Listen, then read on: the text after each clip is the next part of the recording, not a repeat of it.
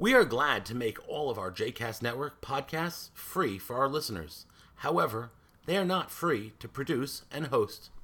Please consider making a donation to JCast Network to help support our work by visiting jcastnetwork.org/donate. Thanks for your support. You are listening to The Stender with Rabbi Michael Knopf, a JCast Network podcast. For more information about Rabbi Knopf, please visit mikeknopf.com. For more information about the other JCast Network podcasts and blogs, please visit jcastnetwork.org. Shabbat Shalom. Chag Sameach.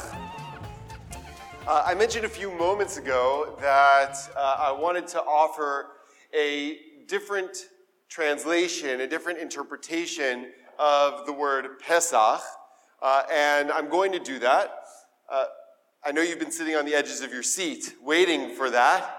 But before I launch into the alternate interpretation, which I actually think perhaps is the more accurate one, I need to take a step back for a second. Often, the Torah, which even if we are not Torah scholars, we are familiar with through the process of living Jewish lives and participating in Jewish rituals and Jewish holidays, the familiarity we have with the stories often inhibits our ability to interpret them in the way that they were intended. So what I mean by that is that for my entire life, and probably for yours too, we've been taught that we celebrate this holiday called Pesach, which in English we call Passover, because Pesach, of course, means Passover. Pesach refers to God, Pesach, passing over the houses of the Israelites in the process of smiting all of the firstborn Egyptian humans as well as animals. And that's how we generally understand what the word Pesach means, through that prism of passing over. But what if that's not at all what the term is supposed to mean? So what helps sometimes is approaching the Torah with a fresh set of eyes. In other words, imagining that I don't have those Jewish experiences that I've had. I haven't had the day school education that I had, or religious school, or whatever. I've never celebrated this holiday before. I don't know what it's all about, and I've never even read the book of the Exodus. So I'm going to go look at the book of Exodus and just kind of see what it's talking about and see what it means. And so you get to chapter 12 of Exodus, where it describes the ritual that the children of Israel are supposed to undertake before the 10th plague and before the Exodus. And here's what it says. I'm just going to start with English, okay? So, speak to the whole community of Israel and say that on the 10th of the month, each of them shall take a lamb to a family, a lamb to a household. But if the household is too small for a lamb, let him share one with a neighbor who dwells nearby. In proportion to the number of persons, you shall contribute for the lamb according to what each household will eat. Are you with me so far? Right. On the 10th day of this month, you take a lamb, and if there aren't enough people in your house to be able to eat a whole lamb, you are going to share with a neighbor's house, and you'll divvy up the lamb in terms of how much you pay for it, and then how much you eat of it. Your lamb shall be without blemish, a yearling male. You may take it from the sheep or from the goats. You shall keep watch over it until the 14th day of this month. And all the assembled congregation of the Israelites shall slaughter it at twilight.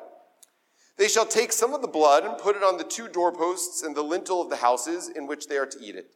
They shall eat the flesh that same night. They shall eat it roasted over the fire with unleavened bread and with bitter herbs. That sounds familiar.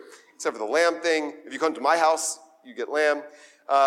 Do not eat any of it raw or cooked in any way with water, but roasted, head, legs, and entrails all over the fire.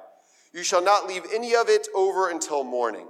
If any of it is left until morning, you shall burn it. This is how you shall eat it. Your loins girded, your sandals on your feet, and your staff in your hand. And you shall eat it hurriedly. Okay, this is where I want to get into the Hebrew. You shall eat it hurriedly. Pesach hu l'Adonai. It is a Pesach for God. Now, this comes before any of the story of the 10th plague. So it's already called a Pesach before we hear anything about God Pesaching over the houses. That's strange, isn't it? You would think that you would get the story first, and then it would say, in commemoration of this experience, we have what's called a Pesach offering in recognition or remembrance of what God did for us. But that's not what it says. It says Pesach Ladonai first, and then Va'avarti be'eretz Mitzrayim b'layla hazeh. I will pass through that night. I will go through the land of Egypt. Vehiketi kol bechor be'eretz Mitzrayim, and I will strike down every firstborn in the land of Egypt. Ve'ad behema, even animals. Uvechol Elohei Mitzrayim esesh shvatim, and all of the gods of Egypt I will mete out punishments upon. Ani Adonai, I the Lord. V'haya hadam lachem leot al habatim, and the blood on the houses where you are staying shall be a sign for you. Asher atem sham, v'ra'iti et adam, and I will see the blood. Upasachti alehem, and I will pesach over you. V'lo yiyeh bachem negef lemashchit behiketi be'eretz Mitzrayim, so that no plague will destroy you when I strike the land of Egypt. So then we get this notion of God pesaching over the children of Israel. But note the order. The order is first we have a Pesach Ladonai, and then God is pesaching over the houses. So the pesaching over the houses, sorry for using that term, but I don't want to translate it yet. The pesaching over the houses, or pesaching over the Israelites, actually saying over the houses sort of gives away the original interpretation. Pesaching over the Israelites is a result of the Pesach offering, not the cause of the Pesach offering.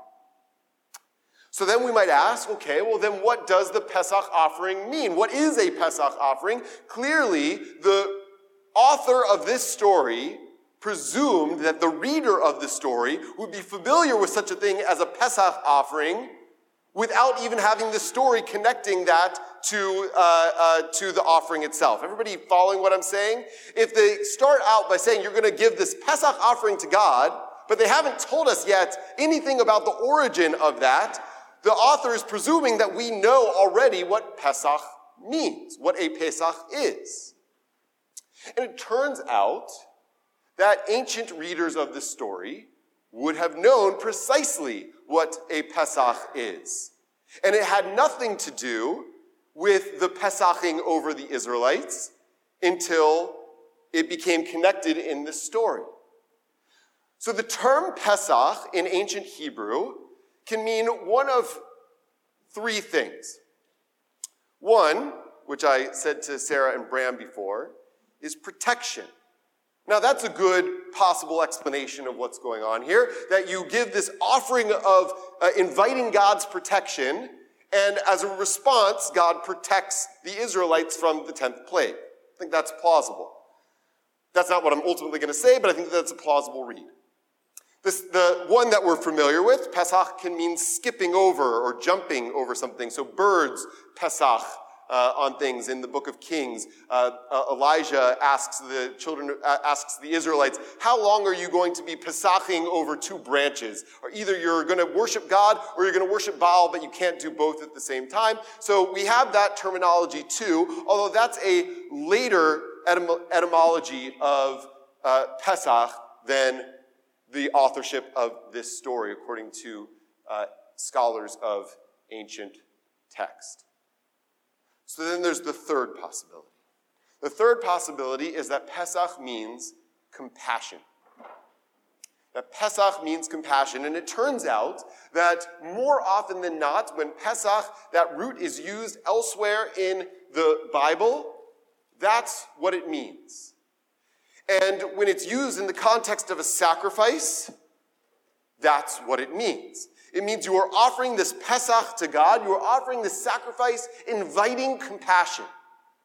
Now, that is a common trope in biblical literature. Sacrifices are meant to arouse a response from the divine or from the deity, if you're looking at non-Israelite cultures, right? Whatever the deity is, you would offer a sacrifice because it's meant to arouse some kind of response from God. We have that throughout Leviticus. You offer a sacrifice and it's reach nichoach l'Adonai. It's a pleasing smell to God. You offer a sacrifice, a chatat, right? A sin offering or purification offering, and God forgives your sin for doing that. You offer an asham, a guilt offering, right? And your guilt is assuaged through offering that offering. You offer a zevach shlamim, a peace offering to God, and that's supposed to arouse the response of God making harmony with you, making peace with you. Right? So when we encounter that phraseology, a Pesach l'Adonai, right? Like an Olah l'Adonai, an Asham l'Adonai, a Mincha l'Adonai, that phraseology means that the offering that we're offering is meant to arouse a kind of response from God. And in this context, the ancient readers would have known that a Pesach is something that you offer to arouse God's compassion. That helps, I think, explain why it has to be a lamb. Because a lamb is an innocent creature. A yearling lamb, without blemish, has no guilt, has no malice, eats grass, drinks water, has no ill design.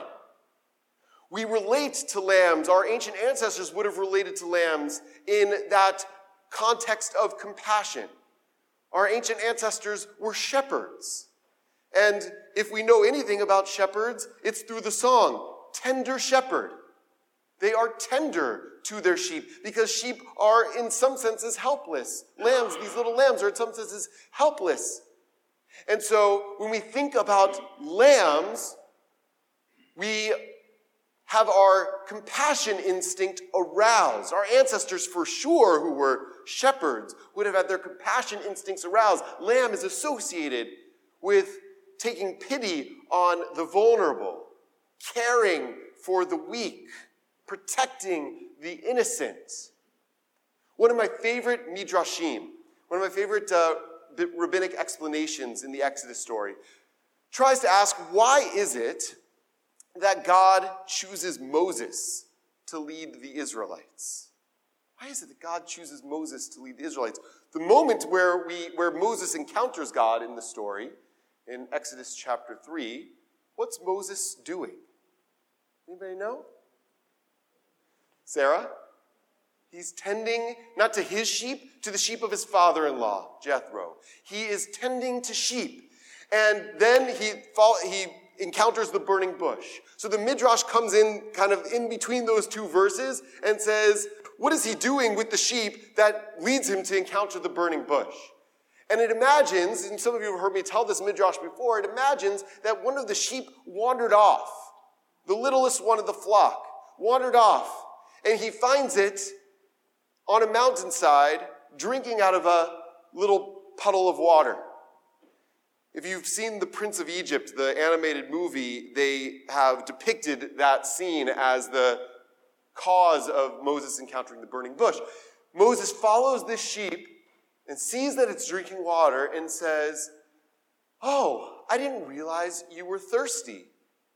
Had I known, I would have carried you myself and taken you to water." He lets the sheep finish drinking the water. He puts the sheep on his shoulders, the lamb on his shoulders, and he begins to carry it out. And in that moment, the Midrash says, God says, if this is how he tends the sheep of a human being, by my life, he is able to tend to my flock, to the children of Israel.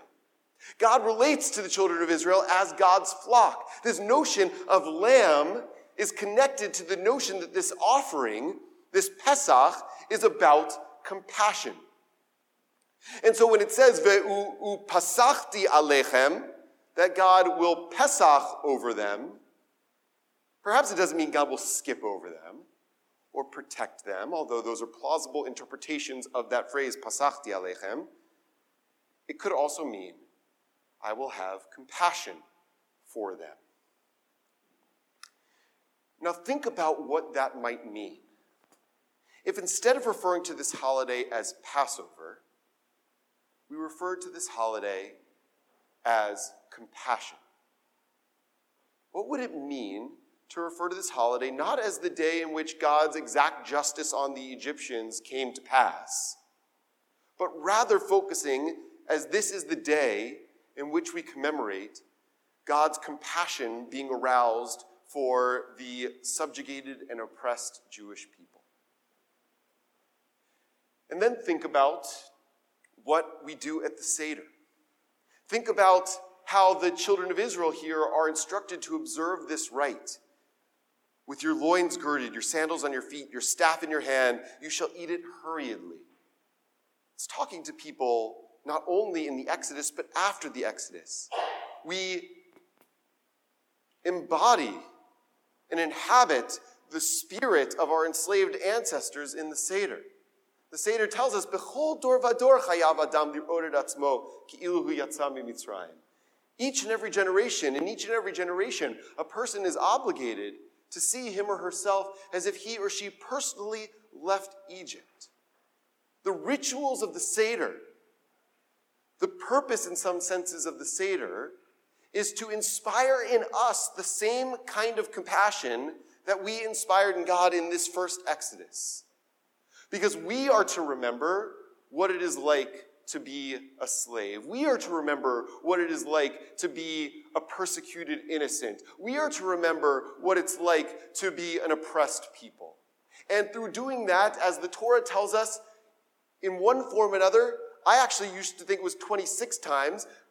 Richard Elliott Friedman, a biblical scholar, points out that it's 52 times. 52 times in the Hebrew Bible, we are told some version of, you should know the heart of the stranger, for you were strangers in the land of Egypt. Richard Elliott Friedman goes even further to say, in his incredible new book called The Exodus, which I commend to you, just came out, he has an incredible argument about the historicity of the Exodus, although it's not like you imagine.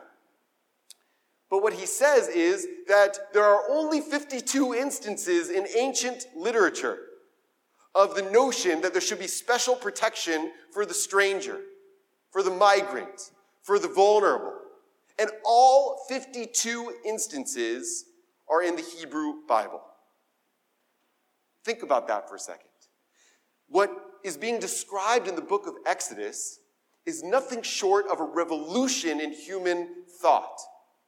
A revolution that those who are oppressed and vulnerable, marginalized, weak, deserve compassion, deserve special protection. And we are to, at this time of the year, inhabit their heart and their mind. We are to know them so that we too act in that way.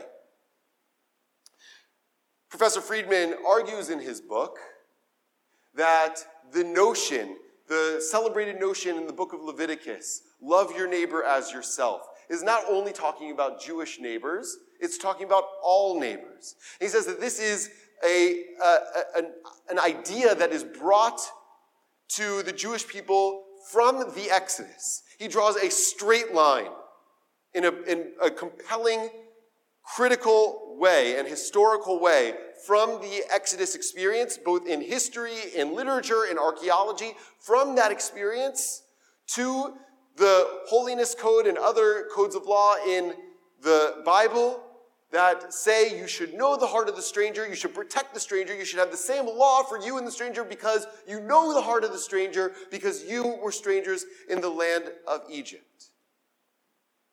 Passover is not Passover. Passover is a holiday about compassion. It is built in to the very first observance of the festival that our ancestors observed in Egypt. It is carried through in history and inscribed into our tradition by those who experienced the Exodus and their descendants as a moral imperative incumbent upon them and upon all subsequent generations. We're told here in Exodus chapter 12, this is Chukat Olam L'Dorotechem, an eternal law for all of us. As we enter this holiday, let us think not about how God skipped over our houses, but rather about how we inspired God's compassion upon us. And as an act of remembrance, we are called to be inspired to be compassionate for others as well.